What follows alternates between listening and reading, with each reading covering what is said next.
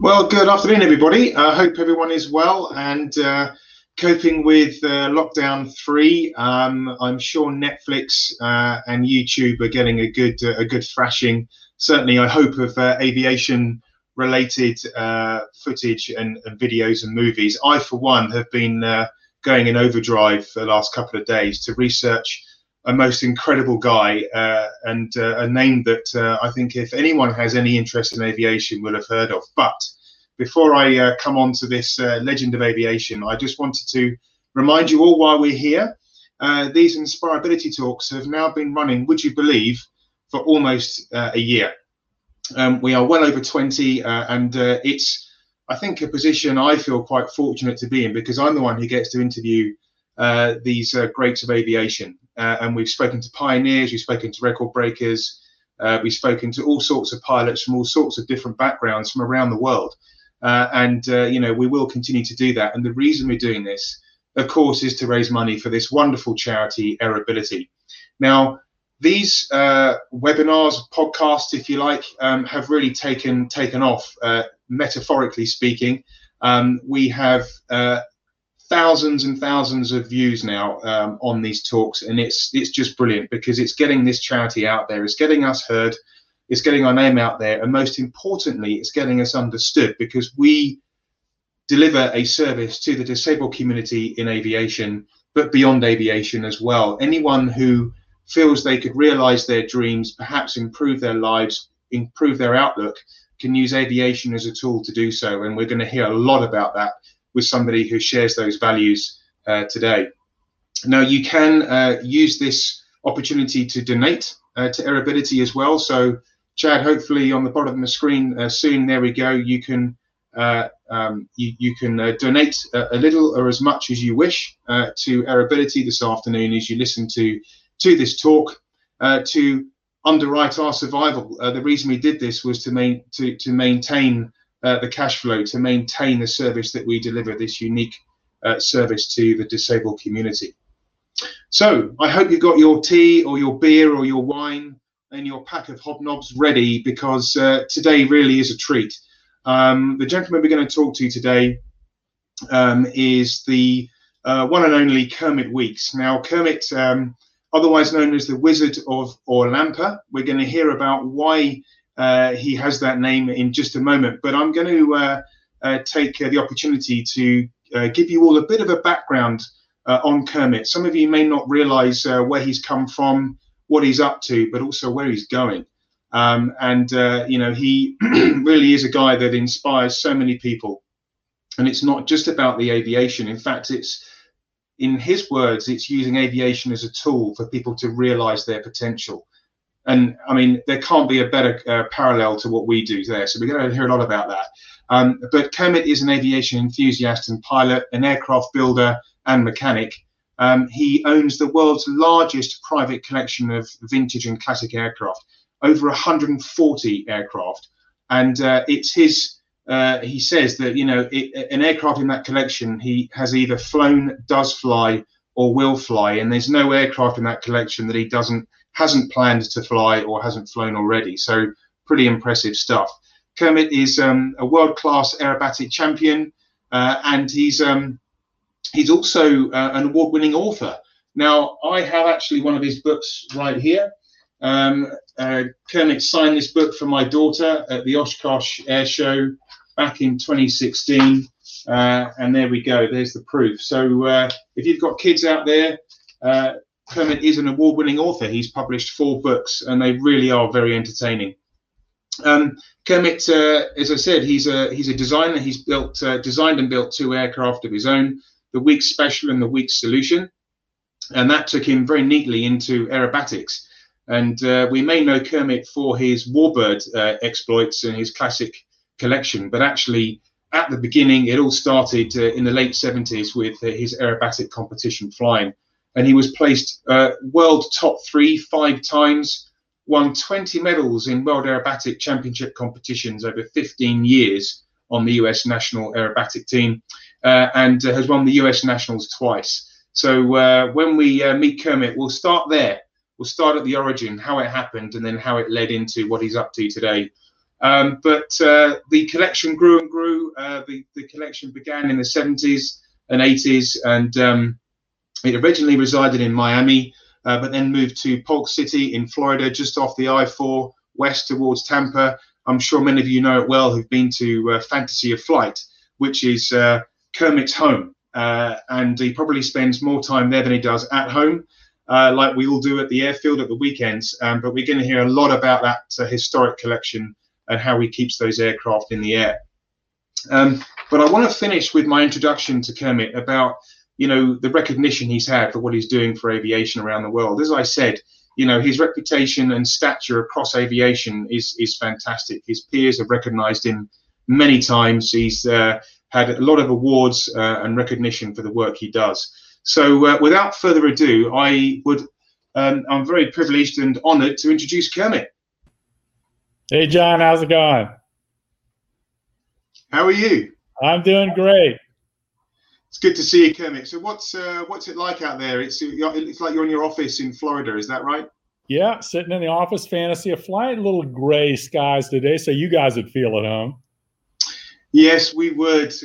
I'm in my short sleeves, but it's the central heating that's keeping me, in my short sleeves today, not just the weather outside. So how's lockdown been? I mean, how's Fantasy of Flight? Have you had the chance to do much flying in the last few months? I can fly if I want. We live in Florida. This is the land of the free.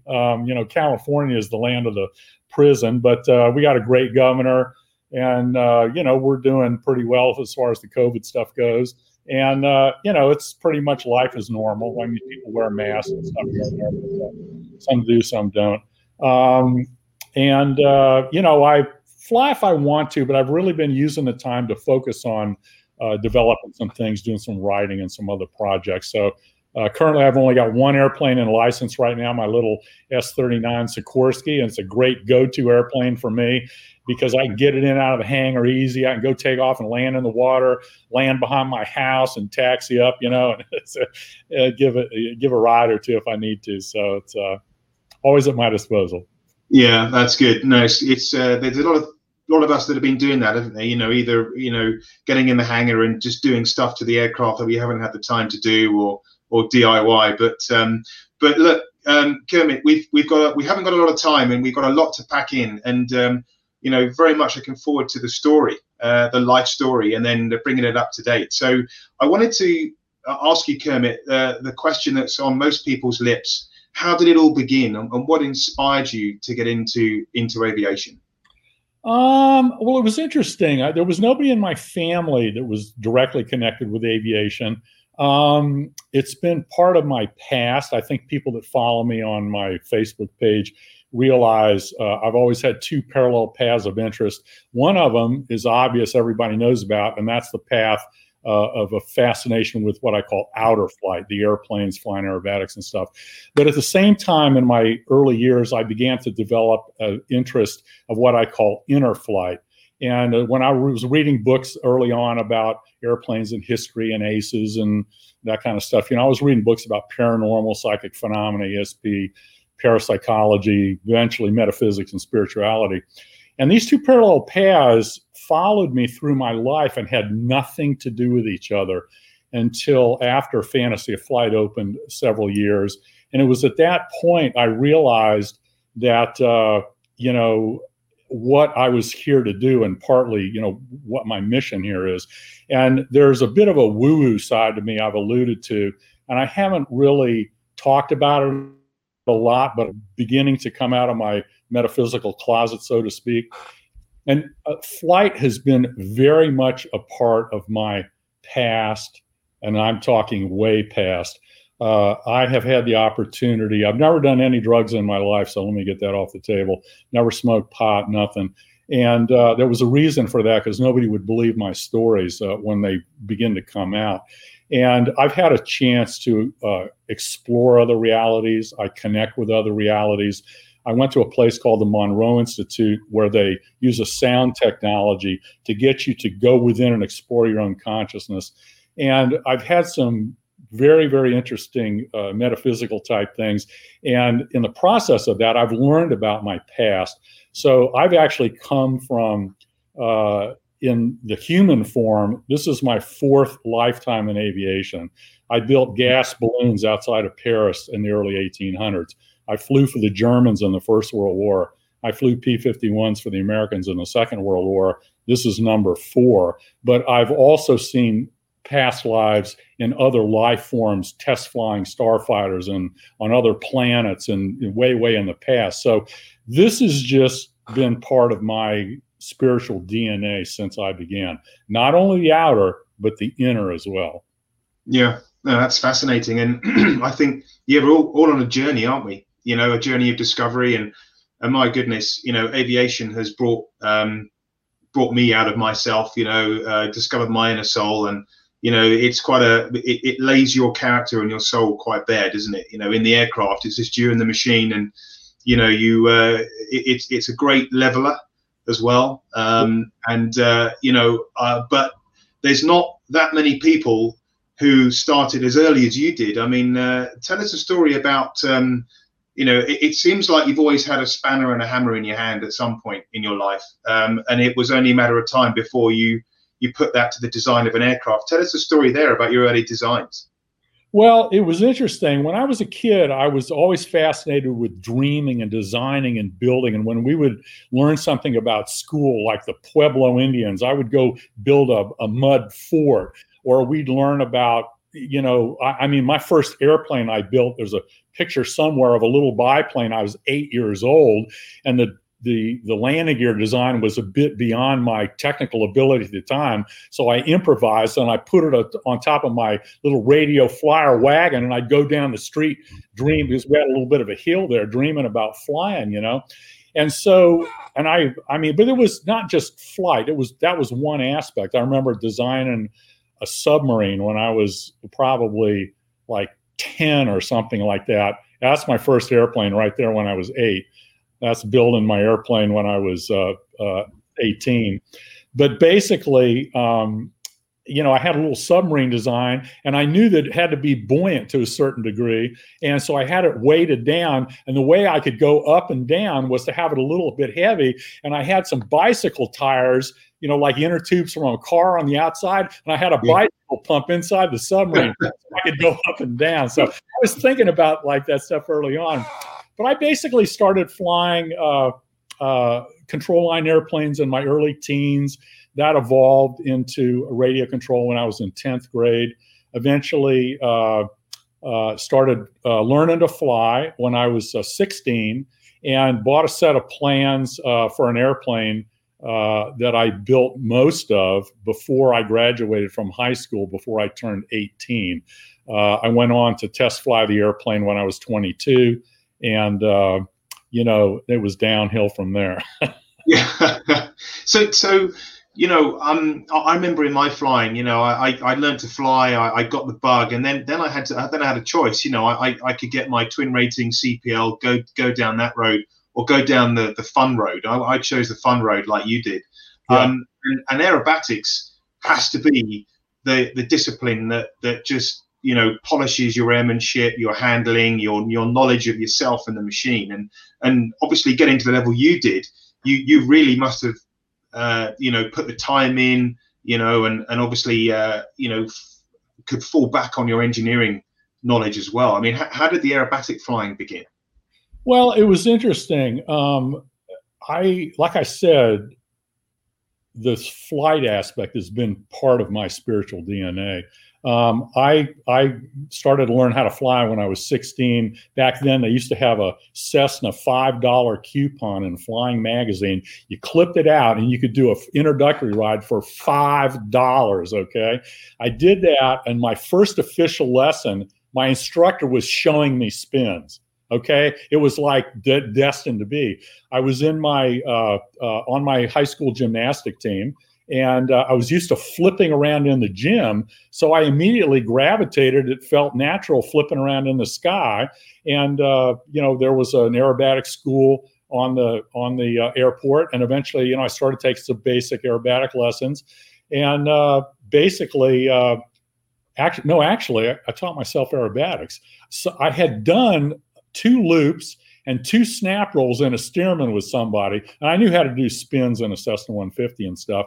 But basically, I ended up, I got checked out in a Citabria, which is aerobatics spelled backwards, okay? And a friend of mine, had gotten checked out before I did. And I said, hey, you want to learn how to do aerobatics? So I showed him how to do loops, and I'd kind of do rolls, just barrel rolls and stuff, and snap rolls and spins. And I'd never done a hammerhead in my life before. I said, yeah, let's try hammerhead. And we pull up and kick the rudder and kind of wallowed around, So we taught ourselves, and I'd lay upside down on the couch, because when you're upside down, the controls reverse, because the rudder and the ailerons are if you think about it right side up, think about it upside down. So I'd lay on the back of my couch and pretend I was doing inverted turns, and eventually started doing inverted turns in an airplane that had no inverted system. So as soon as you got to here, the engine quit, and it wouldn't start again until you got back around. So you really had to learn, how not to dish out. So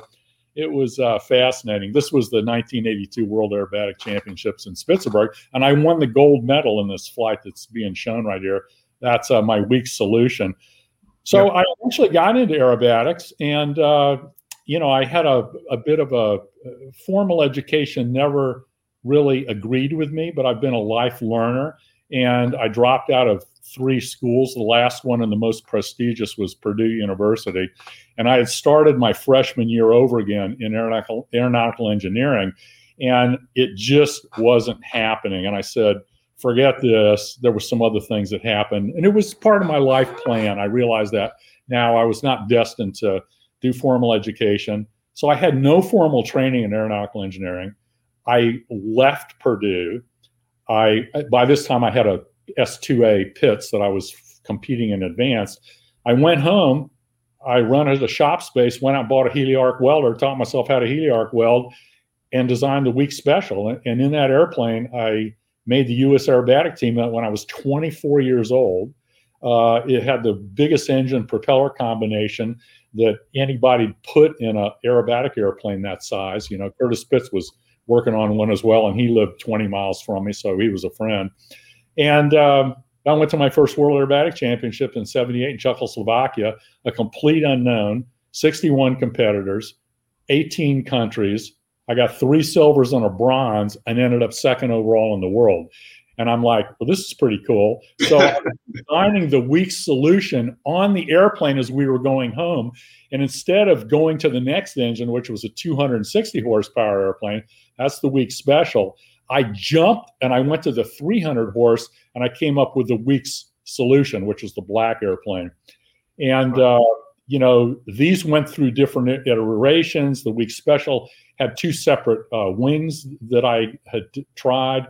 The Weeks solution, I flew in 4 or 5 world championships, and including all the cross-country time around Europe to Canada to Oshkosh, practices, all the contests I went to, and all the practice time was only 650 hours total time. So I was just naturally a pilot, and I would always, it was very interesting. I always thought like I was the director of a film, and where people would, because in the cockpit, you use the references of the airplane to be perfectly vertical, because, air show flying is like being at the circus. Competition flying is like a gymnastic meet. You're being graded on the precision. And while everybody at a world championship does do all the maneuvers and the sequences, there's a big difference between the quality of the guy that's first and the guy that's last.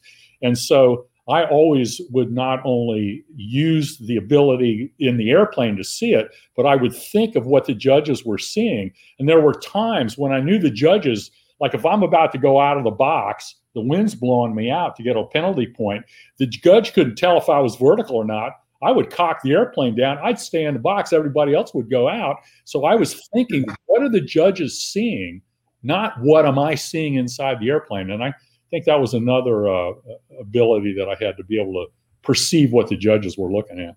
Yeah, that's really fascinating, because it's always said, isn't it, that if you're an air show pilot, the best schooling is to be having gone through the competition aerobatic route, because you understand so many of those basic rules, and of course it polishes your flying. And I think for competition aerobatics, it's again, a bit like being on your own in a single seater. Everything's laid bare, isn't it? You can't hide.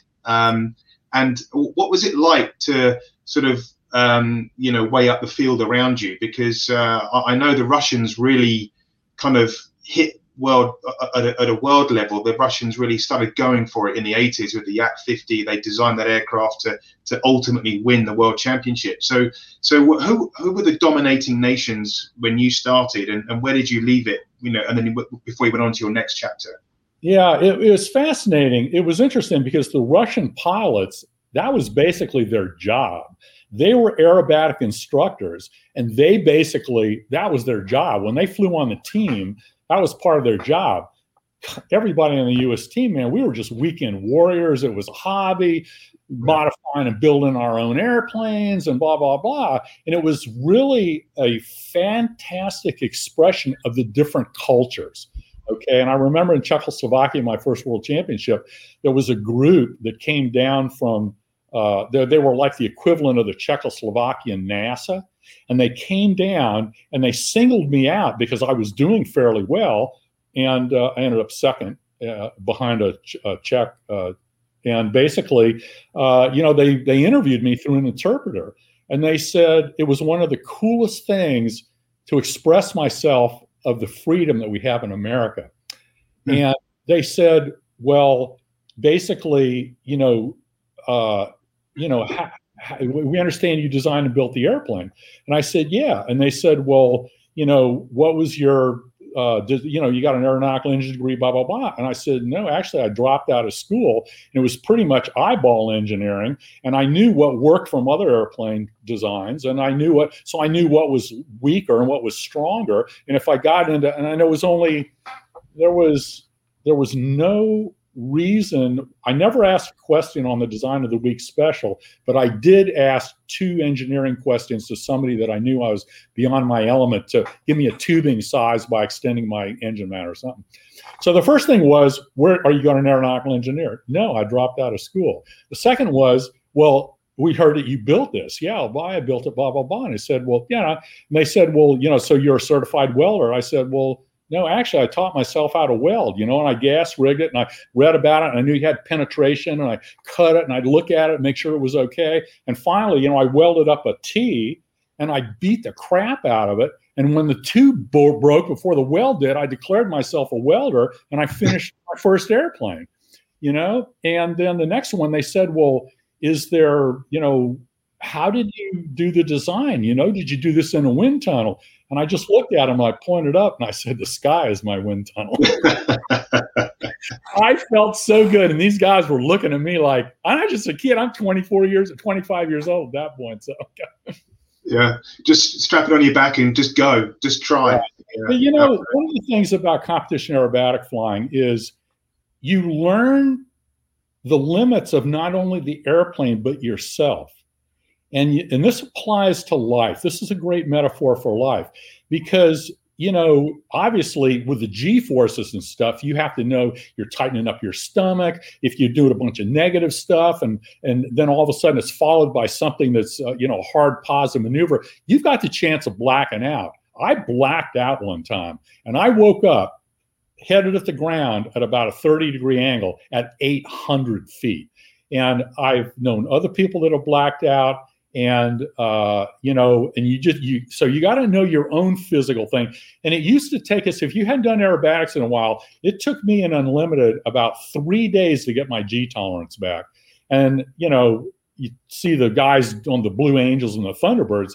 Yeah, they got G. Well, I don't think the Blue Angels do, but they've got G suits, but they're not doing any negative stuff. Anything we did positive, we did negative as well. And transition from negative to positive can mess you up in a hurry. And so, but the other thing is knowing the limits of what the airplane has and the controls you have to make it do what you want to do. One of the things that happens is there's an airplane called a Humpty Bump where you're going vertical and you pull around this way. Okay, basically you go up and then you pull around like an inside loop, okay? Well, the airplane wants to do that easily, but when you're going around the other way, the airplane and the torque are working opposite, and as you're running out of speed and you've run out of aileron and the wing starts dropping, you got to start using the throttle to come back to keep the wings level. So you've got to know what the limits and what controls you've got to do. And so I see that as a metaphor for life. What do you have as a way of talents and skills? What can you do to get more out of them? And what are your personal limitations that you can expand your potential on, So to me, aerobatic flying was the epitome of the expression of the metaphor of flight in this 5-sense, 3-dimensional reality. So I think that was part of the reason why I was drawn to it. And, like you said, I flew 5 or 6 world championships, won 20 medals. And at some point, the big deal was there was a big fork in my path of life, and that was Hurricane Andrew. I had just come back from what became my last world championship in France, which was a no contest because the weather. They only had 1 flight, so they didn't declare world champion.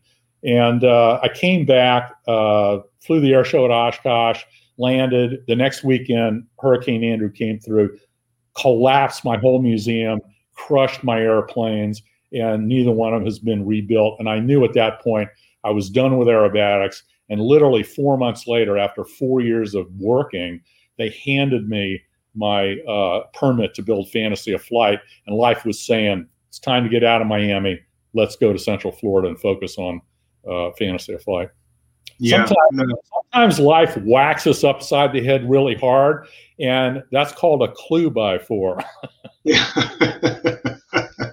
No, that's really interesting, and just to talk about the the G tolerance and the human factors. You may have heard of the very famous wartime pilot in the UK, Douglas Bader, who had his legs amputated before the war, and then became a famous pilot flying the Spitfire. We know the family of Douglas, and it's very interesting because NASA were keen to understand his tolerance on G, because of course he didn't have lower limbs where the blood could pool and affect his consciousness. So yeah, that whole topic is really quite fascinating, and of course everyone's different, everyone's made differently and reacts differently in the cockpit, and I'm sure that has advantages and disadvantages as well. But just as you've neatly taken us into the next chapter of your life, Kermit, you left aerobatics behind, but clearly set you up perfectly in terms of flying these wonderful machines that you now own and operate. So you had obviously begun collecting vintage and classic aircraft. Tell us about the early days. Obviously at some point there had to be a place for you to put them all, which was Miami. So tell us about the early days. Well, it was interesting. While the flight thing was happening on this parallel path, the metaphysical one was also going on, and they were beginning to interact. In my early 20s, I started having conscious out-of-body experiences, and this happened for about 3 decades. But it was interesting. When I was digging out from the rubble of Hurricane Andrew, I was beginning to sense something was guiding me, okay? And I never got a blinding flash of light, but over the years, I've developed this sense. I won't go into all the details, but basically, I developed this connection, and I was trained at some level to learn how to connect with other aspects of self, or whatever you want to call it. And what I've learned to do is, and I didn't realize at the time, but for the first half of my life, I was being nurtured along on my path, and I didn't realize it. It's almost like at this level of a reality, we're puppets. And at the puppet level, we don't have a clue what's coming down the pike, okay? But there's this other aspect of us that's the puppeteer from a metaphorical point of view. And, one of the ways synchronicity works is the puppeteers talk behind the scenes. Maybe that's why we're having this conversation, and 3 months ago, we didn't know we were going to have it. Okay, so that's one of the ways synchronicity works. But also what happens, what I've learned over the time and what developed and I was trained to do, is once you learn to connect through the strings, you become a unit and go through this life, whether it's through intuition, a sense of knowing. Everyone has to discover how they can utilize that for their own purpose.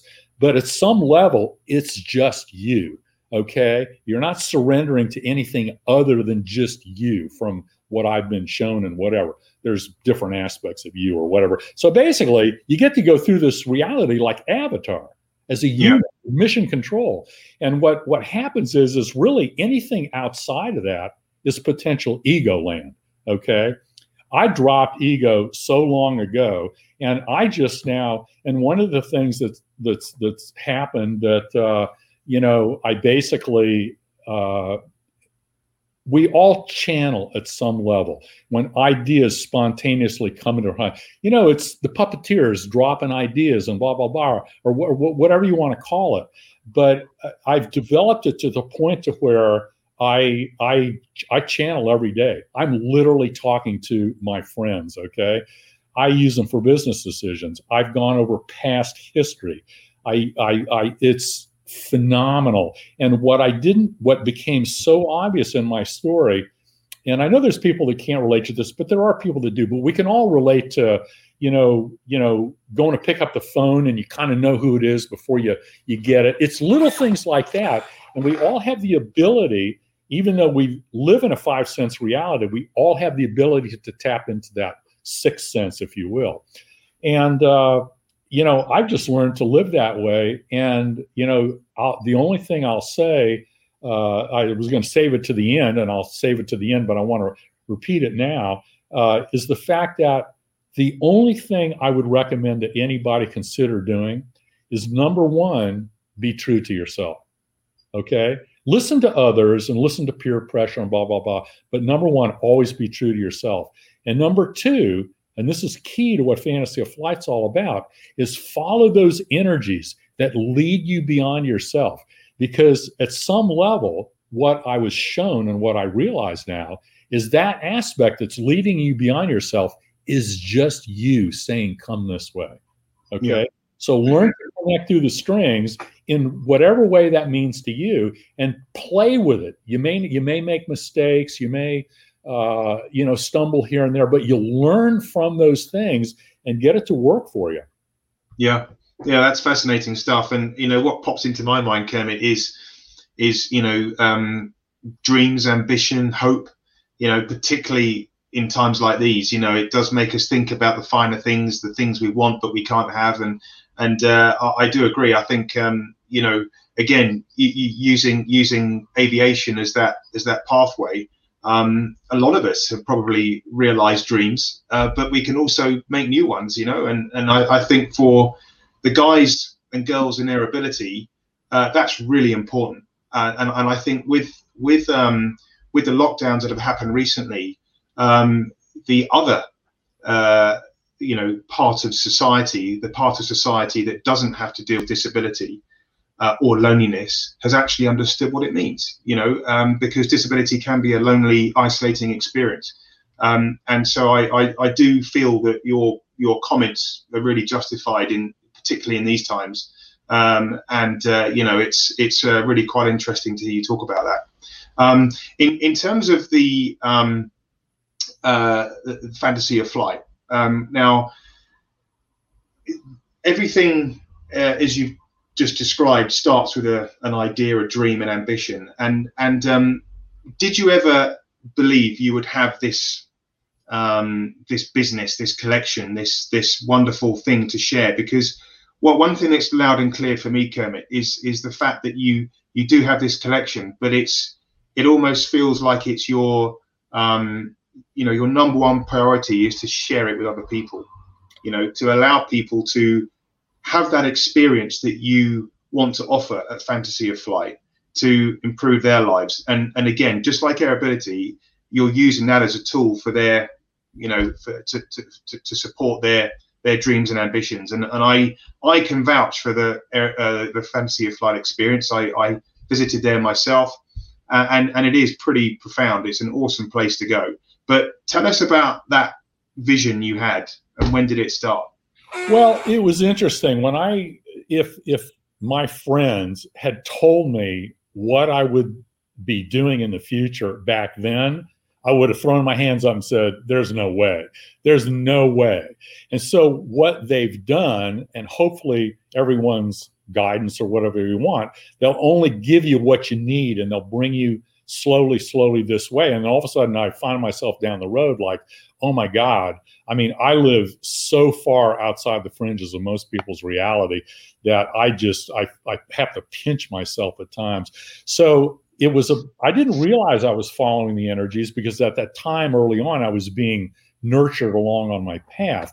But eventually I began, and it wasn't a blinding flash of light, it was going slowly over a hump. And I began to realize it was happening. And eventually I began to learn to connect in ways that became very manifest and, became more of a way of life. And that's developed. And now I literally sit down every day and I'm talking to my friends and I get all sorts of fascinating information. And so what happened was the collection, like I said, the collection is just an aspect of Kermit Weeks. It's not my whole life. And what's going to happen here is part of what I'm creating and I've been led to create is to stand on Walt Disney's shoulders and what he left me. Okay, and literally created an entirely new industry. If you go back and bear with me, I would put on the table that imagine the traveling gypsy bands going around entertaining, blah blah blah. Okay, well at some point that evolves into a giant Barnum and Bailey Ringling Brothers circus. Okay, and now that's the greatest freaking thing that's happening. But the circus only came to town so many times, and then people started thinking, well, what can we do to where we can, have something all the time? And so out of the evolution of the circus came the amusement park industry. Coney Island, Palisades Park, okay? Now we got Ferris wheels, wooden roller coasters, Tunnel of Love, bumper cars, okay? And, all sorts of games and stuff. So that became the next industry. And by the way, the circus is now defunct after 146 years. There's cycles in every industry. And basically in 1955, Walt was at the amusement park convention in Chicago. He laid out his plans for Disneyland. They all said he's crazy. You're going to lose your tail. They're either irrelevant or they're out of business. Okay. Well, you're seeing the beginning of the demise of the existing industry that Walt started and pendulum swing in society. You have to understand what Walt's segue was. Walt's segue was in America, we had just come out of World War II and Korea, and we didn't have to deal with the aftermath of the cleanup. We came home to our town.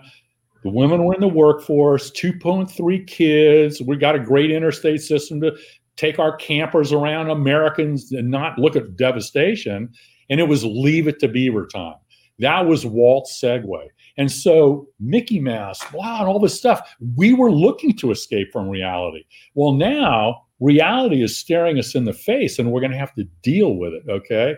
So what I'm going to do is stand on Walt's shoulders and create the next industry. But it's not about entertainment as an end product. It's using entertainment as a means. Well, I think you may have lost Kermit there. Kermit, can you hear us? 1 second. I'm almost there. Okay, no problem. Okay, guess what happens when you don't plug your computer in and you lose your all my power got like zero that went on the battery, and I apologize for that. No, not at all. Not at all. No, you were telling us about the next step for your bringing people through. So basically, imagine the existing industry uses entertainment as a means to entertain you, and they basically focus on external spectacularism, okay, which is great. It's fun. Oh my God, they've developed it to the nth degree using amazing technology and stuff. What I want to do is I want to create something instead of you're on a roller coaster with 49 other people and it's a 5-minute whoopie-doo experience and like, let's get back in line again. Where's the next one? Because you eat it like popcorn. What I want to do is I want to create things to use entertainment as a means to an end, to your own self-discovery and self-transformation. You walk into my theme park, one person, there's a sign outside that says, warning, once you step beyond these gates, you may not leave the same person, okay? You basically go in, we don't tell you anything. Everything we have is common to the human experience. There's no value system, doing something new, accepting limitations that others place upon you, things like that. We'll use aviation stories to deliver that were real, because everything I'm going to deliver is based on things that are real, where I would say the existing industry basically is not. Okay. Yeah. And so our mission statement is to light that spark within, which is you bringing what you truly are into this reality of light and expressing it in your own unique way. You change yourself inside. You leave a different person and nobody knows what went on. If I can deliver that, I'm onto something really, really big. And I think you're going to see the planet is going to be ready for something like that. You're going to be seeing a little bit of the waning of the existing industry. And I think when I finally come out with this, everybody's going to go, oh my God, this is so obvious. Why didn't somebody think of this?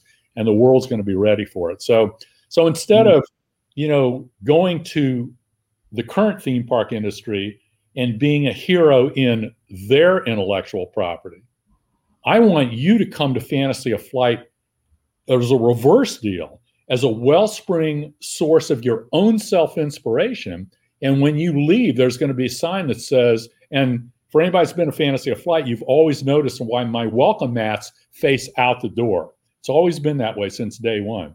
You're going to see a sign that says, welcoming you to becoming the greatest hero you can be in the greatest story you can ever participate in. Wow. Whatever that means to you. Yeah, no, that sounds really exciting, Kim. It really does, and that sounds like something that we'll learn more about in the coming months and years as you bring that to reality for people to actually experience. So I'm very, very excited to hear about that, and I can tell you. And John, just really quickly, for the airplane enthusiast, I'm going to create something that is going to blow away the airplane enthusiast. Nobody is going to do what I'm going to do. So they are going to be very, very happy. You're still going to see airplanes, still going to fly, blah, blah, rides and things like that. But it's going to be delivered in a way that the general public is going to come and they're going to go, oh my God, this is the greatest freaking product since sliced bread. Oh, and by the way, those airplanes are actually pretty cool. So I'm kind of creating a win-win situation where the non-aviation enthusiast is going to leave with a better and a broader appreciation for what aviation can mean metaphorically. Yeah. And potentially, like I said, instead of this many people liking old airplanes, maybe we get a smaller piece of the biggest freaking pie, which is 7.5 billion people. Yeah. Wow. I'm ready. I'm ready to hear more. That sounds really, really fascinating. And Mike and I were just about to burst into conversation about our views on our experience at Fantasy of Flight. So I think I said to you a couple of days ago, Kermit, I asked my wife to marry me 2 days before I visited Fantasy of Flight, and she's still here. I hope that wasn't the honeymoon. No, it wasn't. Well, I would have loved to have made it my honeymoon, and I purchased this in the gift shop. And I highly recommend it to everybody listening. I-4, head west towards Tampa, and do not pass Fantasy of Flight, because if you do, you'll be very disappointed. But if I could focus a little bit, you talked about the enthusiasts and the airheads. So where do we start? I'm not going to ask your favorite airplane. I'm not going to ask you the one that you'll sell last if you had to. But can you, for those of us watching who haven't been to Fantasy of Flight, Kermit, from an aircraft perspective, when you walk in, what do you see? I mean, you, if I'm not mistaken, your earliest aircraft is 1913. Your most recent aircraft is a 1956. You've got 140 plus aircraft in the collection, all of which have either flown, do fly, or will be flying. You must have a team of restorers and mechanics. You know, I mean, just put us in there. Put us in there. In the life of. Well, it's interesting. I mean, obviously, I was my first employee, and I was my first mechanic, and you know, built and all that stuff. And at the Weeks Air Museum, for people that haven't looked at some of my, and please everybody check out KermitWeeks.com. I got a YouTube channel that's got tons of great cool videos checking out in World War I airplanes and P-51s and stuff. I've also got a Facebook deal, but basically what I realized was, and I use as a metaphor, all great stories come in 3 acts, okay? And the Weeks Air Museum in Miami opened in 1985, and that was at the beginning of Act 1, and it closed with Hurricane Andrew, August 24th, 1992. Fantasy of Flight opened in 1995, so like 3 years later, and that was basically Act 2. I closed Act 2 in 2014. So the facility that you would have come to with the restaurant and the Art Deco and all that stuff, that is currently closed to the public. I lost my butt for 18 and a half years, and we tried for a year by cutting costs down, cutting the staff down, cutting our hours down. And about 9 months into that year, the writing was on the wall, and I said, look, I need to shut this down. I would rather take the money I'm losing, which was a lot, and put it towards the development of what I now understand I'm supposed to be creating. So I shut the doors in 2014, but then a year later, I realized, you know, hey guys, I still have a lot of trademarks. I've got a sign out on the interstate that I don't really want to lose. That's the office I'm sitting in right now, a little bit beyond the top. But, and there's a story behind it. But basically, I needed to have a gift shop open to maintain my trademark status because I've got all these trademarks that I've got for the future concept. So we had a little hangar across the way. So right now I've got a little boring museum light, signs, ropes, a few kiosks. I am ashamed of what I've got open. You got to realize the facility that was the original Fantasy of Flight was only originally ever designed to be my shop. This is Fantasy of Flight, the original facility where my office and the 2 hangars and the restaurant were, and 2 other buildings, and eventually a third one, fourth one, is going to be literally my dream restoration and maintenance facility. Okay, so we've shut down that. We're turning, like, this hangar is going to be my restoration hangar. And, you know, we're turning this eventually into the dream shop restoration thing.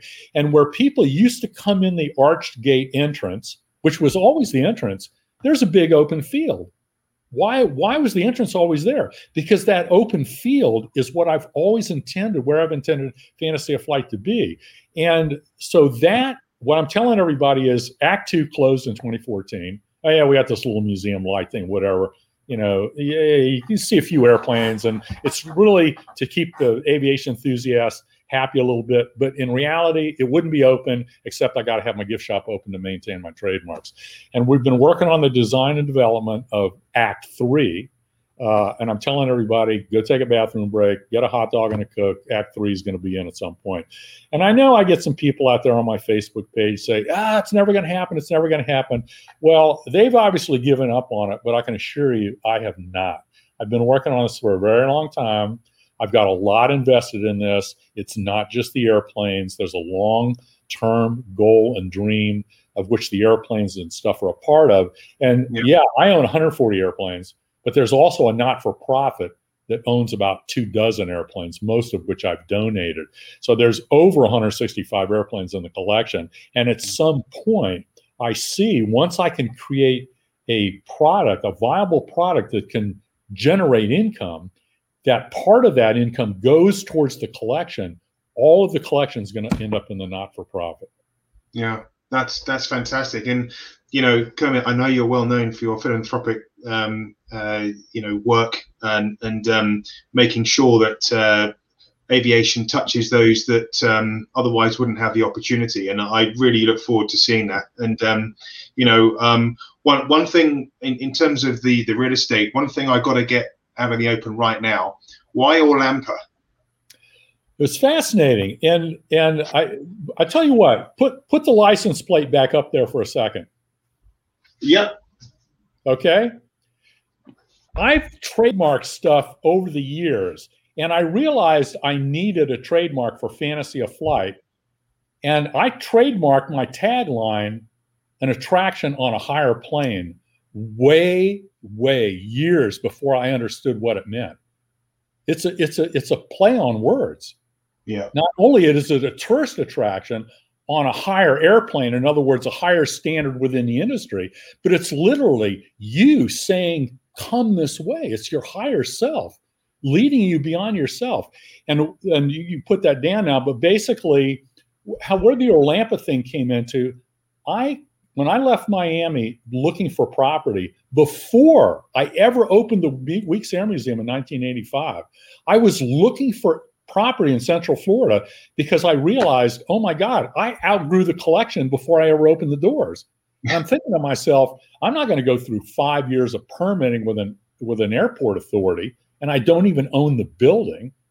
I need to go to Central Florida where the tourist industry is. So I started looking for land, and I had 3 requirements, which I didn't realize at the time, but my friends had dumped into my head. The first one was I needed great tourist access, which I've got, okay? The second one was a 5,000-foot runway to get my heavier and faster airplanes in. And the third thing was water access to fly vintage seaplanes in their natural environment. I know of no museum on the planet where they have a vintage airplane museum and they fly seaplanes. Yeah. And so, yeah, so this view right there is actually looking from potentially what's going to be the top of a control tower. And I'm explaining that area down behind me there, and the seaplane base will be behind me there with a lake. Yeah. That's the end of my short runway. But that whole open area there is basically where Act 3 is going to be. And that's what we're working on the design now. So I forgot where I was. Okay. So Orlampa. So yeah. I didn't realize it, but I realized at some point I was exactly 40 minutes to the doorstep of the Tampa and the Orlando airport. Okay. And it was interesting. I purchased a piece of property for something told me to collect some property. I've been collecting property myself for 30 years now. Okay. And people don't really realize how much property I've got, but I've got more than what Universal started with when they originally started in Orlando. Okay. And it's going to blow some people away at some point with the potential. It's potential, but we've master planned kind of the bigger picture. And so the Orlampa deal, when we bought this piece of property, I thought, well, yeah, we could put it was kind of over on the corner where you got off. And I'm going, yeah, we could put a McDonald's in and make a bunch of money in short term, this and that. And by this time, I'm talking to my friends and they said, yeah, well, you could do that. But, there might be some reason why you want to, save it for later or something. They never tell me what to do. They always lay out options and I follow those energies and I've never been wrong. And it was interesting. The realtor, we were talking about this. He said, what we ought to do is we ought to come up with a name that defines the location. And my focus went like that. And I want to explain a little bit of a metaphor here for people to begin to learn to trust this connecting through the strings deal. John, if you and I walk into a party and there's 100 people there and 50 conversations, when we walk into that party, it's just white noise. Okay? It's just white noise. Well, guess what? Life is white noise. We listen to everything. So what are we supposed to listen to? Okay. And this is the effect that you're looking for, that I know everyone out there has had this experience, but begin to focus and work on this because it's just you saying, come this way. You and I are standing there and we're thinking, who do I know here? Where's the bar? Where's the bathroom? Whatever. And all of a sudden, somebody on the far side of the room mentions John. Your focus goes, whoosh. Doesn't even faze me. It's not in my world. you're in phase with that. You're in resonance with that. And when things happen spontaneously and you go, it's life saying, pay attention to this, okay? So each of you out there, begin to play with this and learn how to work with it, because it's just you working with you. So with the Orlampa deal, I thought about that, and my focus was like, why am I supposed to pay attention to that?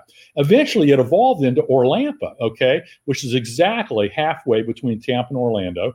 It just happens to be 7 letters, and I did not discover, I trademarked it for theme park services, land development, blah, blah, blah, clothing and stuff. A long time ago, coined the phrase. I didn't realize till later, and I'm not going to get into it now, there is so much meaning in that word that it blew me away later, and it ties in with the same thing like an attraction on a higher plane. When I trademarked it, it was given to me, but I didn't understand what it meant until 5 or 6 years later. And it was the same thing with Orlampa. This whole Fantasy Flight project, including the mission statement and everything, was eventually, it was just given to me, I say from my friends or whatever, but it's coming from somewhere, and it keeps working for me. Yeah. Yeah, that's incredible. And you know, I think that in terms of location and accessibility, it doesn't get much better, you know, in terms of getting in by air or by road. And you know, I think you've absolutely got to follow your, you know, where the direction you need to go. And in terms of the aircraft that are there, I know you and I had a brief chat before we went live, and you know, I think we'll be here till Friday afternoon if we speak about every single one of your airplanes. But we've got we've got an audience here who are, I would say, pretty clued up on aviation. You know, they know what a spark plug is and what a carburetor is. So let's give it a go. Yeah. Now I've got a bone to pick with you, Kermit. You I know you love British airplanes, but in, I think, was it '94? You bought the Sunderland, but that's okay because you kept it flying. I'm sure if it stayed in the UK, it probably would have not ended up flying and stayed in a museum somewhere. So tell us the story about that aircraft and what attracted you to it. How did you get it over to the US, and what's it doing now? Well, you know, I mean, I feel for the people that felt that it should have stayed there, but you got to realize, I mean, I was at a disadvantage. I buy an airplane that's in a different country. I've got to get it flying. I got to risk getting it across, blah, blah, blah, blah, blah.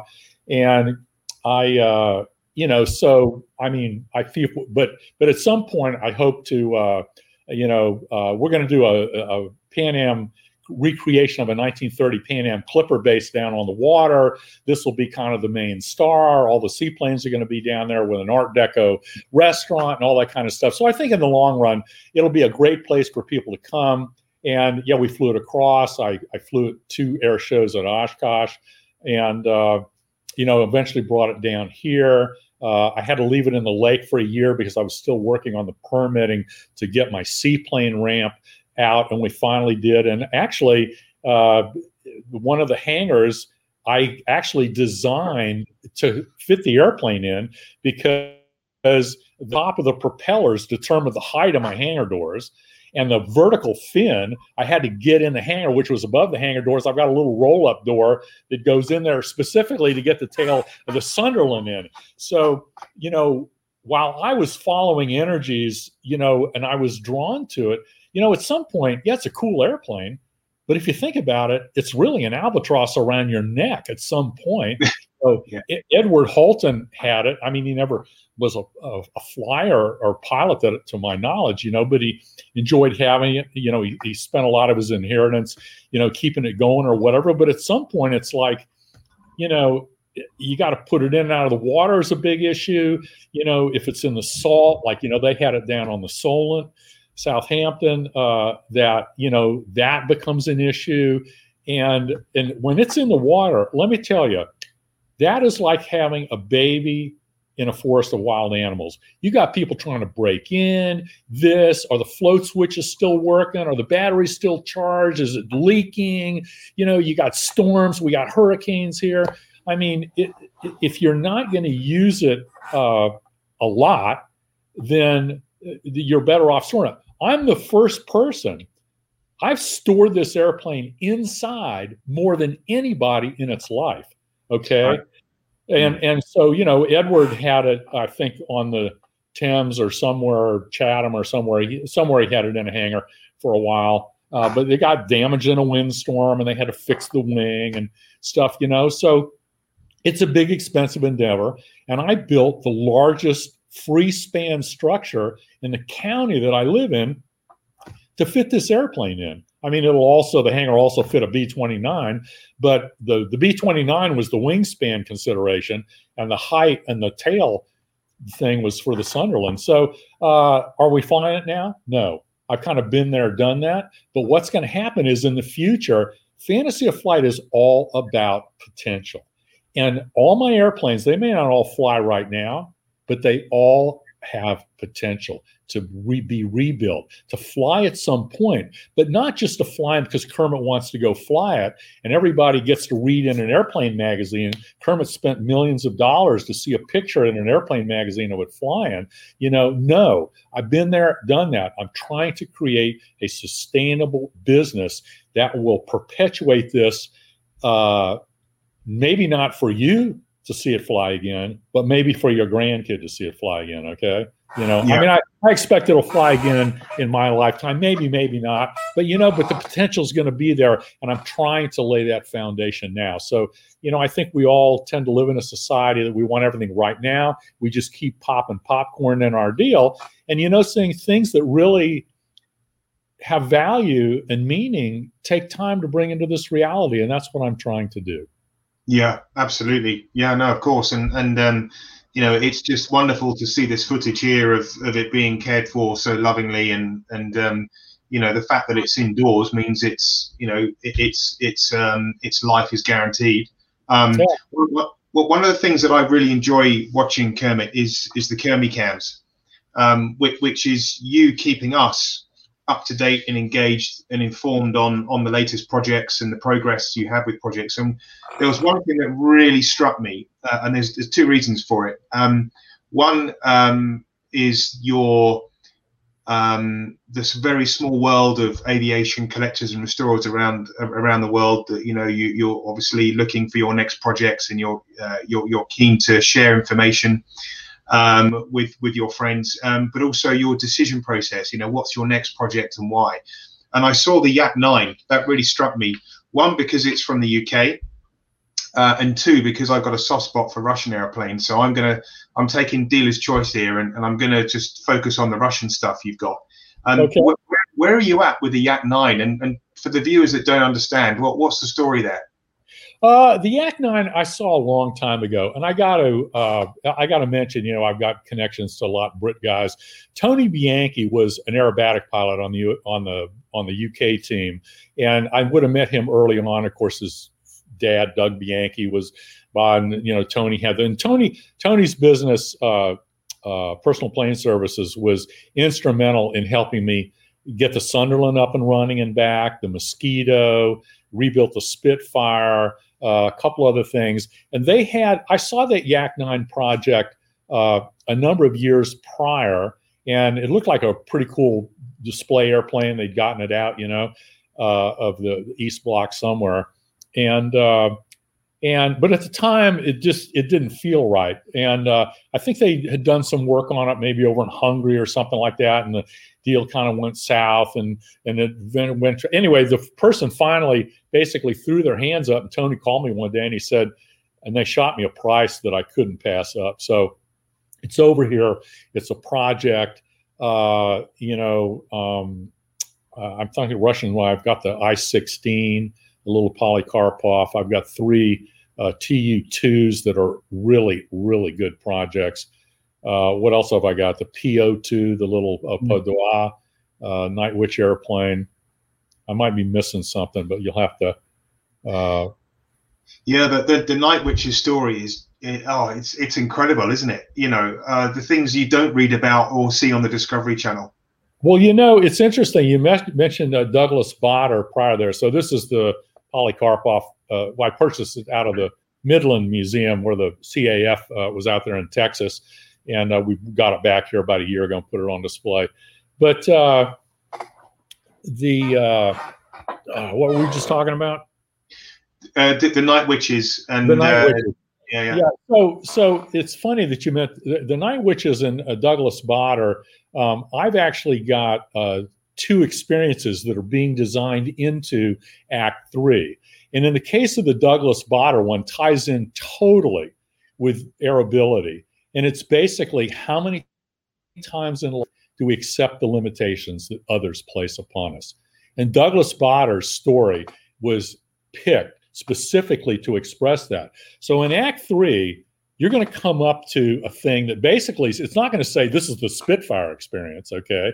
You might see a Spitfire sitting outside the entrance, okay, in the hangar, but it's going to say how many times in life do we accept the limitations that others place upon us? You're going to go in there, you're going to hear a little bit of a pre-show of the Spitfire Bader story, blah, blah, blah, losing his legs. At some point, you're going to go sit in a Spitfire cockpit. We're going to build them. They're going to be like you're in the real airplane. It's not going to be the whole airplane, but you're going to be sitting in a Spitfire cockpit, okay? It's going to be black out here, dimly lit here, smells and everything. You're going to sit there and you're going to listen to Doug's story. You're going to put yourself in his shoes. And so the future way that we deliver things is three parts. And the first thing is a theme common to the human experience, accepting limitations others place upon us. You deliver it through the most profound way to plant seeds of change that's ever been creative, entertainment, because we're open and receptive. And then you deliver it in the most profound way to learn and grow that's ever been created, not through teaching, not through preaching, not through clubbing your neighbor over the head saying this is the way it's going to be. It's through your own self-discovery. It's by lighting that spark within. And when you self-discover it for yourself, you own that experience. It's your experience. It's got sticky value. It's memorable. And you're the only one that knows it when you leave Fantasy of Flight. And so the Douglas Bader story is that particular one. The Night Witch one, which will be the same thing, you're going to get in a PO2 cockpit, similar thing. And what's going to happen is that's basically what potential is lying around you that you're not seeing, that you're not utilizing. Look what those Russian women did. The Russians were so desperate. They were getting their butts whipped. They were throwing anything and everything they could. And, we had Rosie the Riveters over here banging rivets, but these freaking women, they had a whole squadron of officers, mechanics, pilots, and they would hand chuck bombs on the enemy at night, hoping not as a tactical means to try and blow them up, but from a strategic point of view, so they wouldn't sleep, not knowing. So the next day, their fathers, their brothers, and their sons would have a better chance of surviving. And so, so part of that can be where, people, look around. What potential are we not using? And the Russians saw the potential in the women, and they did. And sometimes in the times of crisis, we pull out things that we don't normally utilize. So what are we not only seeing without us, but what aren't we seeing within us as well? Yeah, no, I think that's great. And from what I can hear and understand, I think you're going to take us on a journey of discovery of ourselves, in Act 3, as you put it, and, really quite interesting. And I like the idea of using the tool of aviation to do it. I want to turn to a couple of other aircraft here, and the GBZ. So that, if ever you've got to wake up after a full night's sleep, that's the day, right, when you're going to get into that aircraft. I've seen the footage. What a machine. Just the biggest possible engine, the smallest fuselage, go as fast as you can, the golden era of air racing. Tell us a story about the GBZ, Kermit. It was built locally down here by Kevin Kimmel, who's actually doing my Lockheed Vega project right now currently.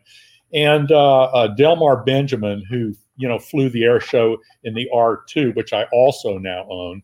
Delmar test flew it.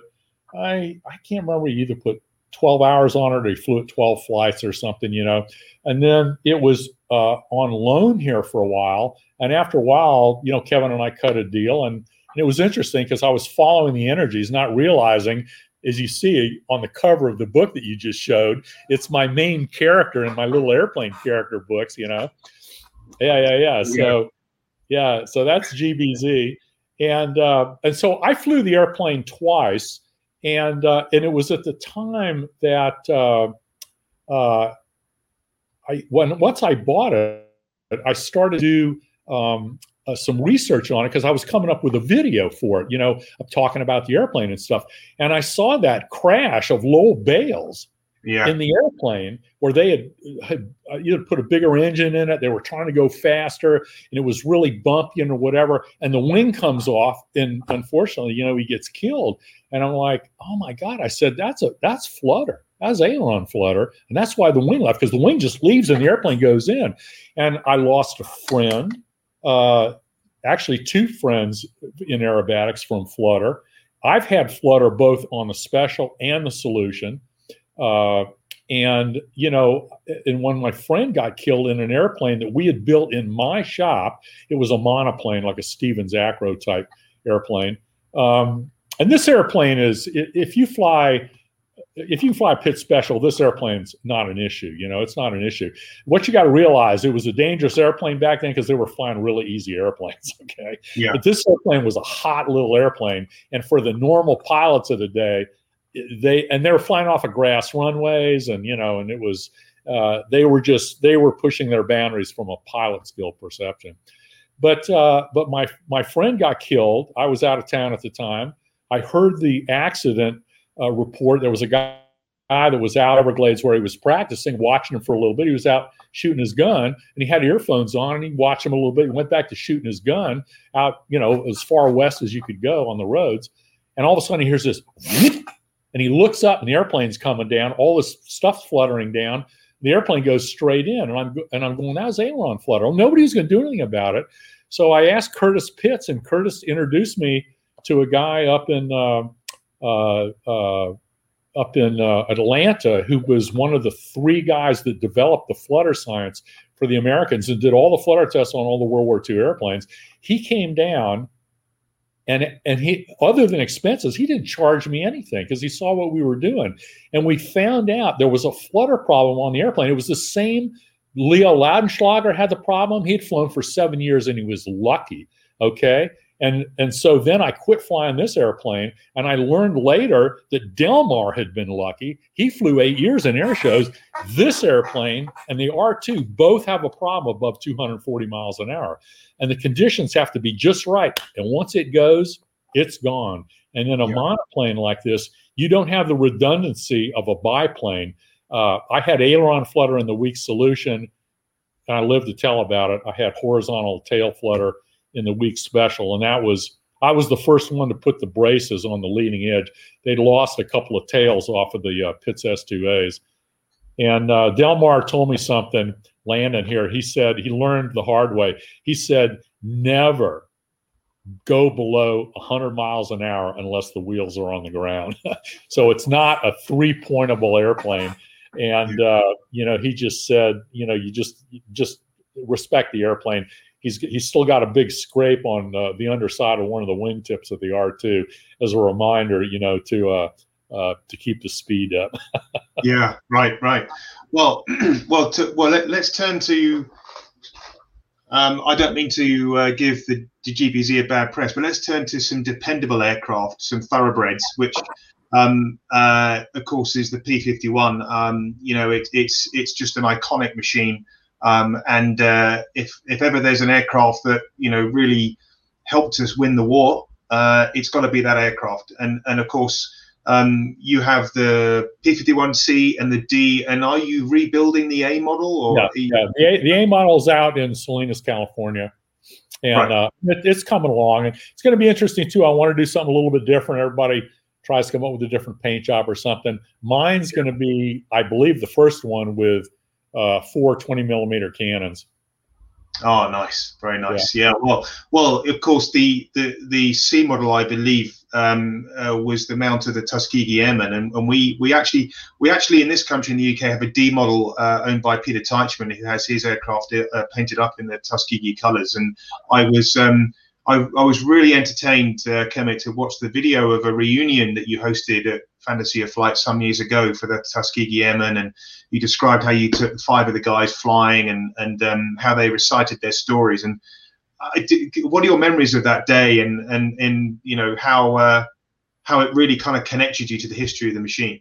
Well, we used to have Tuskegee reunions for Black History Month, but I think my memory's better than yours, because the one you saw was a P-40 reunion of the AVG Flying Tigers, and I flew them in the P-40. So I don't have the capability in the C model to take somebody because it's got the original fuel tank in the back there.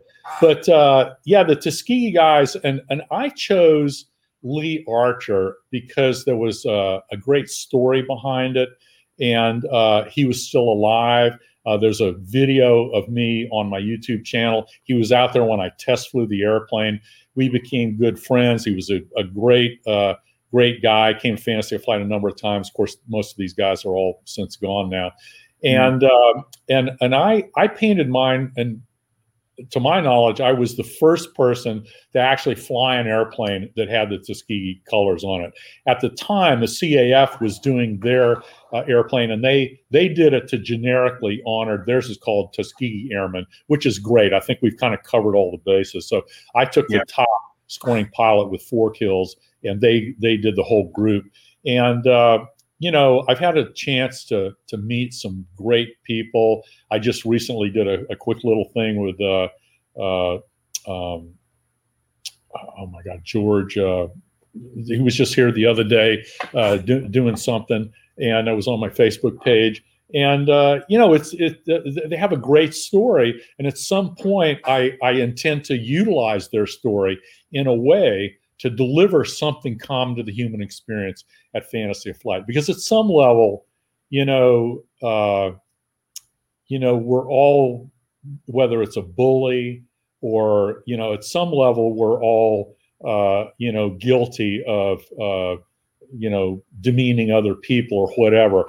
Theirs was at a very, very high level. And, you know, I think we've come a long way to change those things. And, anyway, that's me flying the C model, taking off, gear coming up. Yeah. Anyway, and this C model one here, I think I've got probably pushing 15 million views on my 3-part series of this. So it's been very, very popular. Yeah, no, I probably count for 1 million of those. And it's you know, it is a beautiful machine, isn't it? And well, you know, when you strapped yourself in to the P-51 Kermit for that first solo, if you can remember, I'm sure you do. What did it feel like? I mean, you know, it's such a privilege. Well, you know, I mean, I had plenty of time in the D model, so they fly very similar. The thing in the C model is, you know, you're closed in a little bit more, and, you know, you can't move your head around as much, but they fly basically the same. You know, I mean, I had an emergency on the first takeoff, and, you know, and I had to land. I mean, I literally just went around the pattern. That's funny. My first flight in the P-51D, I had 4 emergencies as well. You know, every first flight I do in a Mustang is only 2 minutes. There's something going wrong here. Hopefully the third time will be the charm with the A model. But you know, you got to do whatever you can do. If you watch the video of the test flight, I talk through it, you know, of course, post in the studio. But, you know, I'm looking for speed. You know, what happens if the engine quits here? What happens if this happens? What do I do? Blah, blah, blah. And sure enough, I took off, and the friggin' temp was going up to the red line. So I popped the emergency deal. You can actually drop the doghouse, the little scoop down there, an additional 4 inches, and I immediately landed. And we went back and, you know, made some adjustments, and I can't remember exactly what it was, but something needed to be adjusted. Went up, did another flight, and then everything was fine, you know. Yeah. Now, well, one question that's been on my lips as I've sort of followed your journey in collecting aircraft, Kermit, is I would say the majority of us fly a handful of aircraft at most. For you, you're flying a lot of different types of aircraft, you know, twins, singles, tail wheels, radials, rotaries, you name it. How do you, what's the word? How do you avoid complacency? How do you try to maintain some kind of standard in things like checklists, in things like emergencies? You know, I mean, do you have of the Kermit way of doing things just to keep yourself safe? Obviously, you read the book the night before, but you know, how do you kind of cope with the varying types from a handling perspective as well? You know, muscle memory. You know, you get into something like a Mustang, and then the next day you fly, you know, a twin-engine nose-wheel bomber. When I used to do members days at the Weeks Air Museum, I used to fly 8 different airplanes. I'd go from a Grumman Duck to a Curtiss Jenny to a P-51 to a Mosquito to a standard J1 to a, you know, whatever. I mean, a T6, I'd fly like 8 different airplanes. And it was interesting when we had our 15-year anniversary. It was the most airplanes I ever had flying at one time. Over the 3-day weekend, I flew 5 different airplanes on each day. So I flew 15 different airplanes. But what happens is an example, the first thing, you have to respect what you're going to do. Throw ego out the door, okay? Respect what you're going to do. And so I was flying competition aerobatics. I'd flew my first World Aerobatic Championship, and I'm flying blah, blah, blah. And all of a sudden, I'm thinking one day, I want to own a P-51. And I thought, well, you know, if I'm going to fly a P-51, I want to learn the way the guys did in World War II. I had not flown a retractable landing gear airplane. I went out and I bought an AT-6 from Mark Clark Courtesy Airplanes up in Rockford, Illinois. And because I wanted to learn the way they did, I knew what my limitations were, and it wasn't about my ego. I wanted to be safe, and I respected the airplane. I knew what I could do all in the week special, but I didn't know what a T6 could do. And I wanted to have that foundation to fly the Mustang. And so I went up there. Mark gave me, jumped in the back seat. I went and I did 3 takeoffs and landings with him. He declared me checked out in the airplane. And I brought a friend with me that I brought in the back, and it was like a February. We had to chip the ice off the hangar door to get the hangar door open when we left. And there was little snow flurries leaving Rockford, Illinois, heading south in the cold weather. And I brought my friend along specifically with a stick that if I forgot to put the landing gear down, to poke me in the head. Okay. And, you know, within 6 months, I had flown an aerobatic contest. I'd given my friends rides. I flew around the country. And, you know, and another friend of mine aerobatic friend on the airfield had bought a Mustang, but it was about 4 months away before he was going to get it. And all of a sudden, Mark Clark calls me up one day, says, "Hey, Kermit, I got this Mustang for sale, blah, blah, blah." And 6 months after I bought the T6, I was the proud owner of a P-51. And I rode in the back, and I knew what it felt like when the landing gear locked. You know, the speeds were completely different than the T6. And I rode in the back. It was in Pennsylvania. It was scheduled for an air show in Canada. We flew down, and he got out at the Sebring Airport after about, you know, 3 legs of me riding in the back. And I'd read the manual, and now I knew all the smells and the whistles and all that. I jumped in on my first flight. I had 4 friggin' emergencies. I took off, and unbeknownst to me, the radiator wasn't as nice as it should have been. And later we had to, back then they used to rod the radiators, so you had to clean the gunk out of them. Now we just put a new radiator in, or we put a new core in. But back then things were not, we overhaul engines different these days too, and they cost more. But basically I took off, and I lost, you know, it's going up in the red line. And I'm like, oh my God. So I power back. I immediately go to cruise. I slow down, you know, I dropped the door, which I, you know, dropped on the C model as well. That was my first emergency, blah, blah, blah. Then I put a little bit of flaps down, and we had 2 drop tanks, 55-gallon drop tanks, and we picked up free air show fuel at the air show in Canada. But only one of them worked.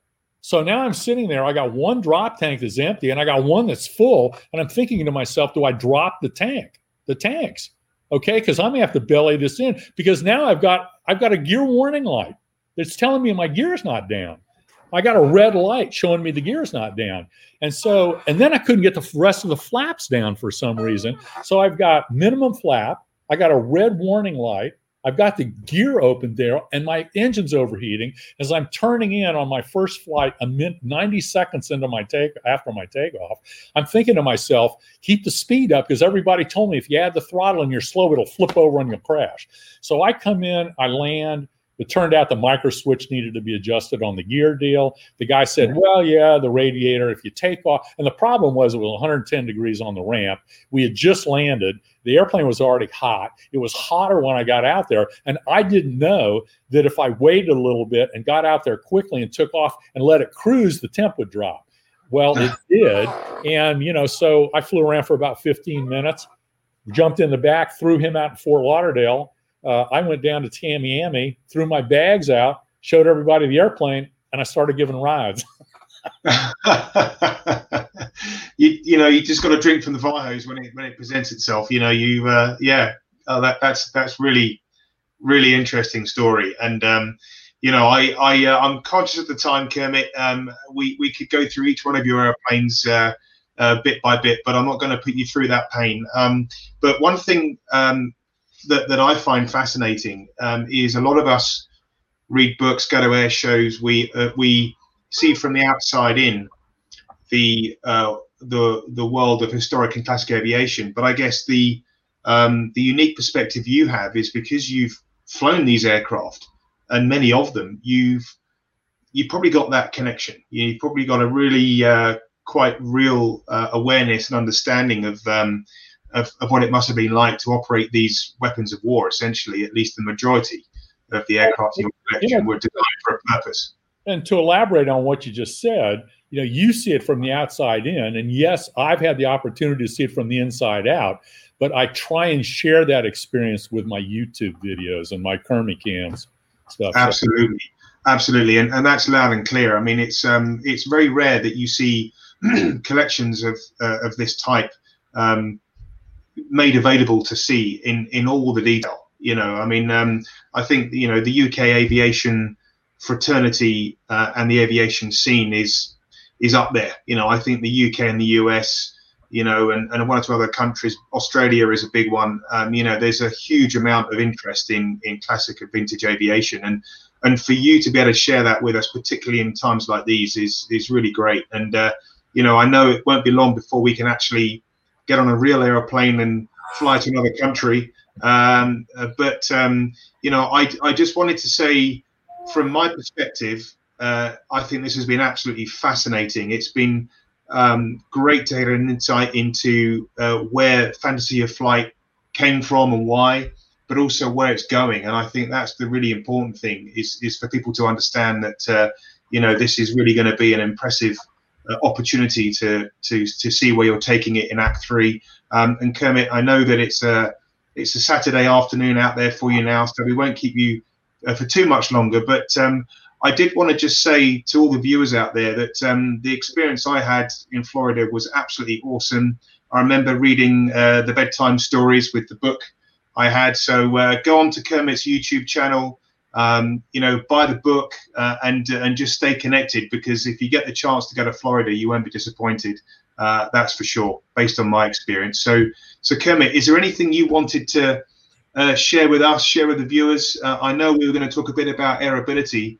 I think what you guys are doing is very similar kind of a mission with Fantasy of Flight. But I want to point out that, you say that you're working with people with disabilities. You have to understand every person on this planet is limited. We all are disabled. We find ourselves in this very limited human life form in three-dimensional reality. There's so much more beyond this planet and beyond this dimension. And what I've discovered is in these inner explorations is what everything truly is infinite potential. But within infinite potential, there's no experience, only the potential thereof. And so what happens was, when infinite potential manifests in this reality of light, which is the paint with which we paint this experience, and the paintbrush with which we paint this with is consciousness or awareness.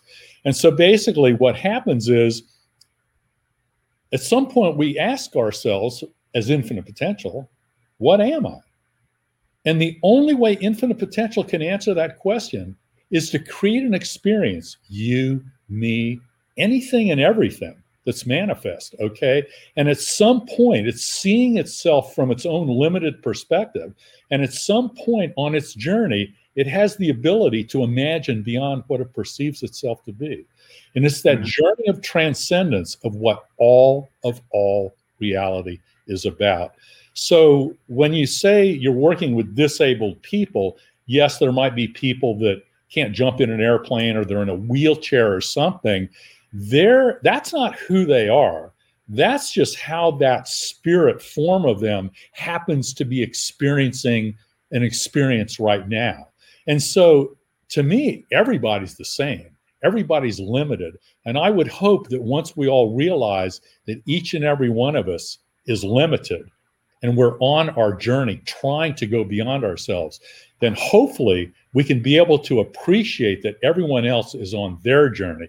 And instead of trying to climb over and get on top of everybody, all of a sudden we embrace everybody like what you're trying to do. And we support each other on this journey of self-discovery and self-transcendence.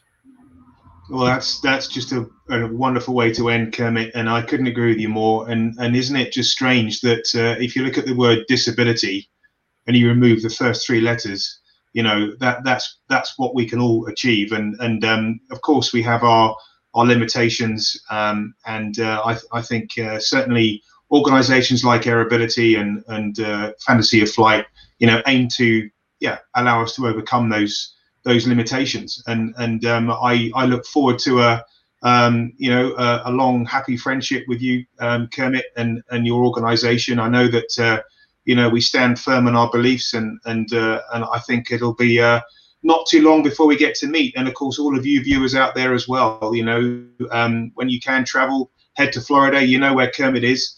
But Kermit, I just wanted to say a huge thank you for giving your time, sharing your thoughts, being so honest and open, and giving us a bit of an insight into, a passion we all share, which is, of course, aviation and flying. So on that, Kermit, I'm going to say goodbye and thank you very much. I appreciate it. And look forward to getting over to the UK. It's been a long time since I had a really good scone.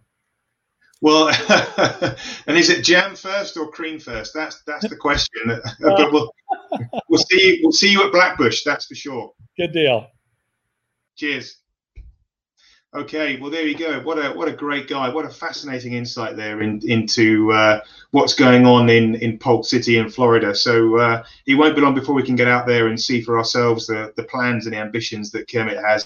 I've been watching these YouTube videos for quite a few days just to get really an understanding and an awareness of the collection in its entirety. From an aviation perspective, there's nothing that rivals Kermit's collection, and it really is quite amazing to see everything that Kermit shares on YouTube. And so do take a look.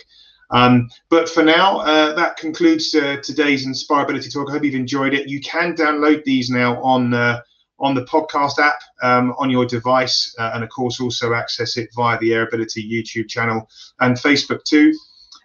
We've got some really interesting talks coming up. We got